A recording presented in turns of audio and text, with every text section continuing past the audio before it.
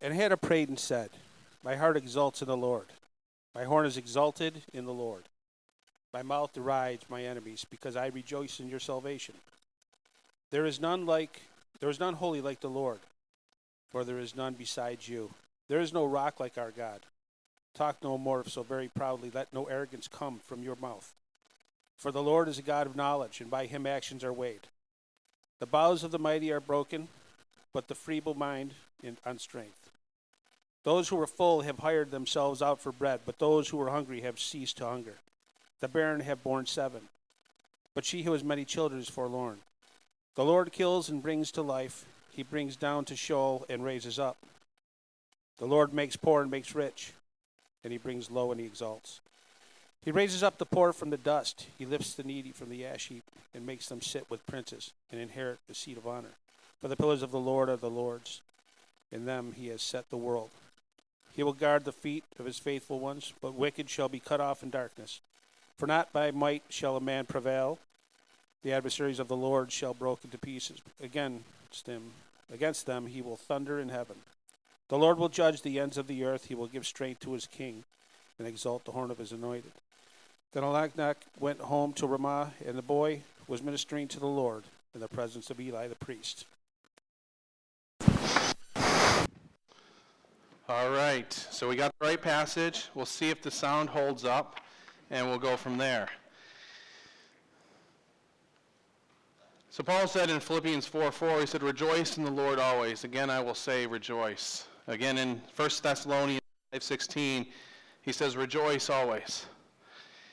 As we look at the last 50 plus years in our country, there's been two kind of distinct realities that if you can kind of observe.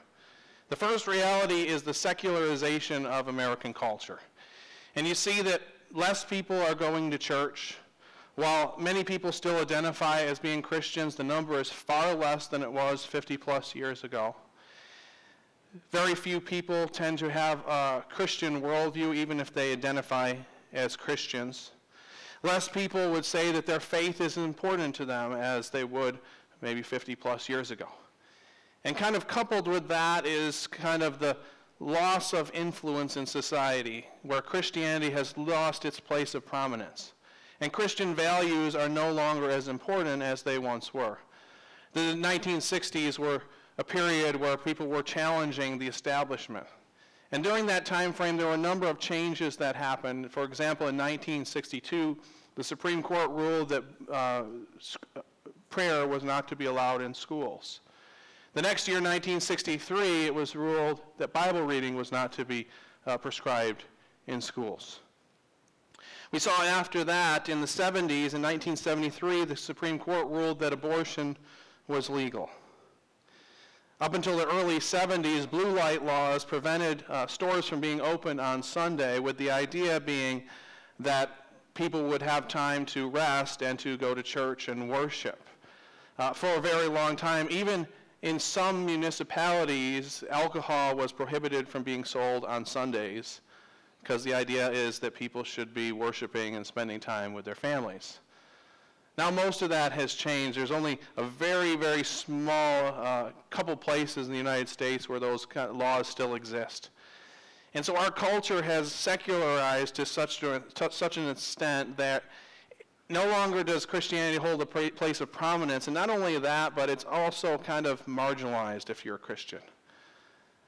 That you can even be looked down upon for being a Christian. So that's the first reality, the secularization of American society, where God is kind of removed from the public square. The second reality is the depression of American society. While depression has been around for ages past, forever, up until the 1970s, depression as a diagnosis was something that was considered to be very rare. It was not something that people were said to have very often. It was considered to be the most severe cases. Alan Horowitz, in an article entitled How an Age of Anxiety Became an Age of Depression, says this. He says, in contrast, before the 1970s, depression was usually considered a relatively rare condition, involving feelings of intense meaninglessness and worthlessness, often accompanied by vegetative and psychotic symptoms, and preoccupation with death and dying. So depression up until the 70s wasn't something that was very common. And if you look at the MMPI data, which the MMPI is kind of the standard psychological test that is given to diagnose psychological disorders, what some researchers did was they compared MMPI data from high school and college students from 1938 and from 2007. And they found that students in 2007 were 6 to 8 times more likely to be diagnosed as being depressed as those in 1938. One researcher named Renee Goodwin from the Department of Epidemiology at Columbia University says this: depression appears to be increasing among Americans overall, especially among youth. And we've seen this increase even in the last, since the turn of the century, the number of people struggling with depression has just skyrocketed even in the last 10 years. And so you see these two realities, the secularization of American society and removing God from the public square, and then the depression of American society. And we can't prove that those things are related. Just because they're correlated doesn't mean that one necessarily had to cause one and the other. But the fact that they come together makes us wonder, is there a link between the two? And I would suggest that there is a link between the two. Some other researchers did a study entitled Religious and Spiritual Factors in Depression, Review of and Integration of the Research. And in the article, the researchers analyzed and looked at 400 studies that kind of examined the relationship between spirituality and depression. And they found that spirituality and depression they had an inverse relationship. That as spirituality went up, people were less likely to have depressive symptoms. One of the conclusions of the article was this: however, in the majority of studies, everything else being equal, RNS or religion and spiritual involvement is related to less depression, particularly in the context of life stress. So given the fact that these things go hand in hand, the secularization of American culture, the depression of American society, and the fact that research shows that religion and spirituality kind of guards at least somewhat from depression, I think we can say that there is some kind of a relationship there. That the increase in the incidence of depression is at least in part a result of the secularization of society. And I would suggest to you that we maybe consider the statement that a failure to rejoice may be a failure to believe. A failure to rejoice may be a failure to believe. Now, before we go any further, I want to be very clear, crystal clear, in saying that I'm not saying that all depression is caused by a failure to believe. There are many different things that go into depression. Some of them are biological. Some of them, might be nutrient imbalances. Some of them are related to genetics or traumatic experience that have happened to us in the past. And many Christians struggle with depression, even though they believe the right thing. So I'm not trying to over-spiritualize the issue and say that you just have to believe and all your depression will go away. So I'm not saying that, but I am saying that it's one possible cause. Just like a person smokes a pack of cigarettes a day, 10 years down the road they get lung cancer. You can say that person, that smoking most likely caused or at least significantly contributed to that lung cancer. But if a person has lung cancer, you can't definitively say that person smoked a pack a day. Maybe they had a genetic defect, maybe they were exposed to secondhand smoke, maybe they were in their workplace and they were exposed to toxic gases. And so in the same way, we can't say that depression is caused by a failure to believe all the time, but it's one possible factor in depression. Failure to rejoice may be a failure to believe. Imagine that my wife calls me up one day and says, "I've got some really good news for you. We won a trip to the Bahamas, a 7-day cruise to the Bahamas. I was listening to the radio, and they said the person who calls in, the 75th caller, would win a cruise, and I called in, and I won the cruise, and we are going to the Bahamas." If that was the case, I would be jumping up and down. I would be really excited about that. I would be calling up my friends and telling them about what just happened. I probably wouldn't be able to get any work done the rest of the day. But imagine the same thing happens, but instead of my wife, it's a number that I've never seen before. A person calls me and says, "Hello, is this Matthew Rickelbart?" And I'm like, I don't know. Like, if you mean Rich Bart, yes, but not Rickelbart. Well, I'm calling on a recorded line. I just want to let you know that you've won a cruise to the Bahamas, a 7-day cruise. Congratulations. Now, how would I respond to that? I would hang up the phone. Or if I'm on the computer and I'm on the internet and all of a sudden this pop-up comes up in red and yellow and it's flashing and says, "Congratulations, you're a winner. You're going to the Bahamas." What would I do? I would click off of it. I wouldn't rejoice like if my wife told me that, because I wouldn't believe it. If you don't believe it, you don't rejoice. I believe that the devil and his minions will do anything that he can to keep us in a place of depression and a place of despair, to keep us ineffective. Helmut Thielicke once said this: "The glum, sour faces of many Christians, they rather give the impression that instead of coming from the Father's joyful banquet, they have just come from the sheriff who's auctioned off their sins, and now are sorry they can't get them back again." 1 Peter 5:8 says that the devil is a roaring lion. He prowls around seeking whom he might devour. And I believe that the devil will use anything that he can to get us down and depressed and ineffective for the kingdom of God. And I wonder, with all of the things happening this morning, and it's not just the soundboard, it's not just the wrong scripture, there's a number of things that have happened. I wonder if Satan doesn't want us to hear this morning.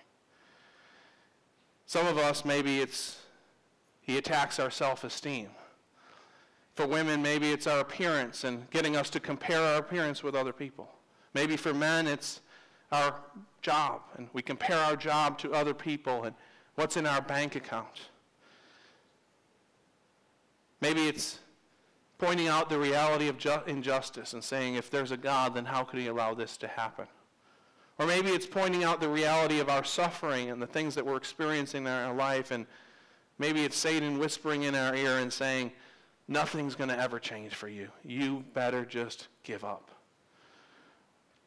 Maybe it's using social media to get us to feel like we're insignificant, that we have no voice, that nobody cares about what we have to say. I believe that the devil and his minions use many different things in our culture to get us to turn away from the truth, to get us to a place of despair and depression. But the good news is that we have a weapon to fight against the enemy, and that weapon is faith. In Ephesians 6, Paul says this: "In all circumstances, take up the shield of faith with which you can extinguish all the flaming darts of the evil one." So faith is a shield against the evil one. When he tries to attack us with all these things and a host of other things, and he tries to get us to give up, we have the shield of faith when we believe the promises of God, and we can ward off of his attacks. If we truly believe the truth of the gospel, which means good news, by the way, if we truly believe it, it will change our perspective. And so, for just a few minutes today, I want to look at Hannah's prayer and Hannah's song in this passage. And I believe that as we look at this prayer and this psalm of praise, I think that it can give us some fuel to fight against the enemy, some fuel to fuel our faith and to extinguish the darts of the evil one. And there's three things in this passage I think that Hannah shows us we can rejoice over. First, we can rejoice about what God has done in our past. She says in verse 1, "My mouth derides my enemies because I rejoice in your salvation." For those of us who are believers in Jesus, we can rejoice over the fact that God has rescued us from an eternity separated from him. We once were in darkness, but he has brought us into light. We once were without hope, but he has given us a new hope and a new future. Because God sent his son, Jesus Christ, to the earth. He lived a perfect, sinless life. He died on the cross and rose again. And then after that, he commissioned his disciples to go out and preach the good news that whoever would believe in him could experience life. And for those of us who are believers in Jesus, we've experienced that hope. We've experienced that life. And we can rejoice in the fact that we're not the same people that we used to be. We can look back on the things that we used to struggle with and see the work that God has done in our lives. We can look back and we can see the way that God has provided for us and been there for us. Maybe in times of difficulty where nothing else could get us through, God was there for us. And so we can rejoice in what God has done in our past, and especially in the fact that he saved us. Remember the story of the prodigal son described in Luke chapter 15. Man has two sons, and the one son, the younger son, comes to his father and basically says, give me my share of the inheritance. I want to go my own way. Basically saying, I wish you were dead. And so he takes the father's inheritance and he goes and he squanders it on all kinds of riotous living, on prostitutes and all manner of things. Wastes all of his father's possessions. Has nothing, and then he goes and he works at a pig farm. And he's so hungry that he longs to eat the food that the pigs are eating. He thinks to himself, well, the servants at my father's house ate better than this, so I'll go back to my father's house and maybe he'll let me be a servant. I can't be a son anymore, but maybe he'll let me be a servant. And so he works up the courage to go back home, and as he's on his way home, his father sees him in the distance, runs towards him, puts his arms around him, puts a robe around him, puts a ring on his finger. And what do they do after that? He throws a party for him. He invites all of his friends and says, my son, he was lost, but now he's found. And this son who was lost is now invited into the banquet of the Father. And for those of us who are believers, we once were lost. We once tried to satisfy ourselves with the things of this world, but God rescued us and invited us into his family, to eat at his table, to enjoy his celebration. So we can rejoice in what God has done in the past. Second, we see that Hannah shows us that we can rejoice in who God is in the present. There's a number of different things that Hannah says about who God is for us in the present. In verse 2, she says, there's no one like our God. He is beyond compare. She says, there's none holy like the Lord. There's none beside you. There's no rock like our God. In verse 3, she says that God is a God of justice who sees deeper than man sees. She tells us in verse 6 that he's the one who's sovereign over life and death. She says, the Lord kills and brings to life. He brings down to Sheol and raises up. She tells us in verse 8 that he's the great creator God. For the pillars of the earth are the Lord, she says, and on them he has set the world. That God is the creator who has built the foundation of the world. And so she says these great things about how high and mighty God is, that he's beyond compare, that he holds all this power as the creator God. And he's the God of justice, and he's sovereign over all things. But then there's something else that she focuses in on, and I think is even more important to her than those things, and that is the fact that God cares for the lowly. God cares for all who call upon him. In verse 4, she says that God cares for the weak.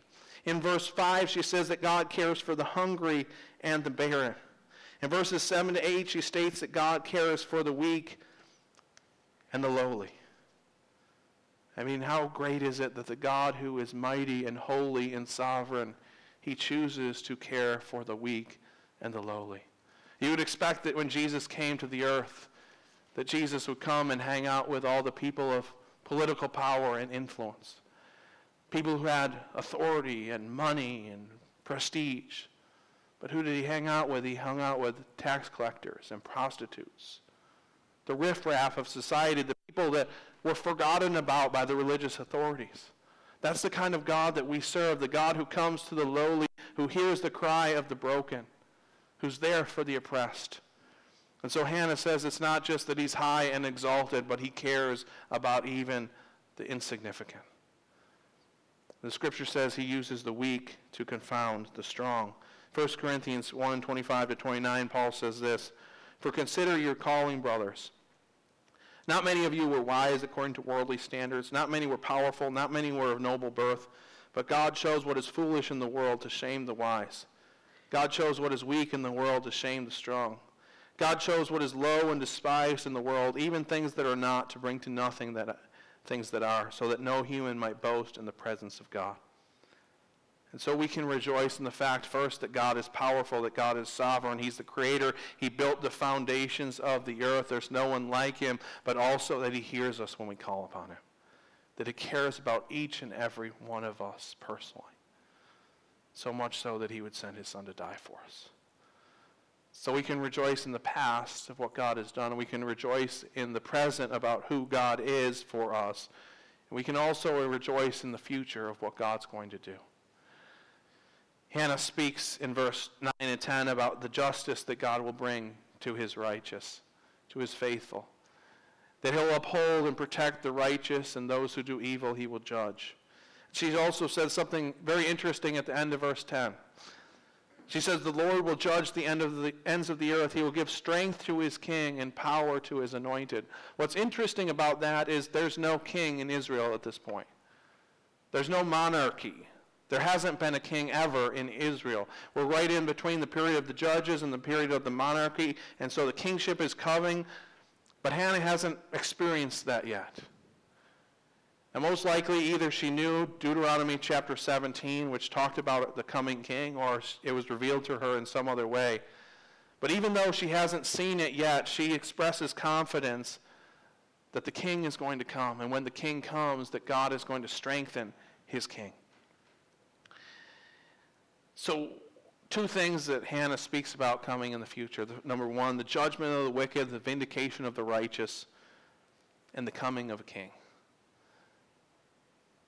Ladies and gentlemen, that's our future. That's what's happening for us. In the future, God is going to judge the living and the dead. In the future, the king is coming back. Jesus is going to come with a robe dipped in blood, and he's going to rescue his church. And the truth is, for those of us who are believers in Jesus, the future is incredibly good. It's incredibly glorious. I mean, think about it for a moment. This life is by far the worst thing we'll ever experience if we're believers, if we really believe the gospel, if we really believe the truth of what God has said.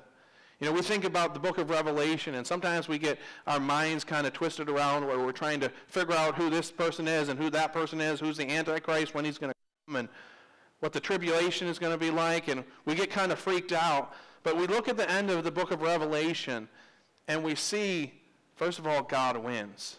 And we see, second, that God is going to do something incredibly glorious for his church.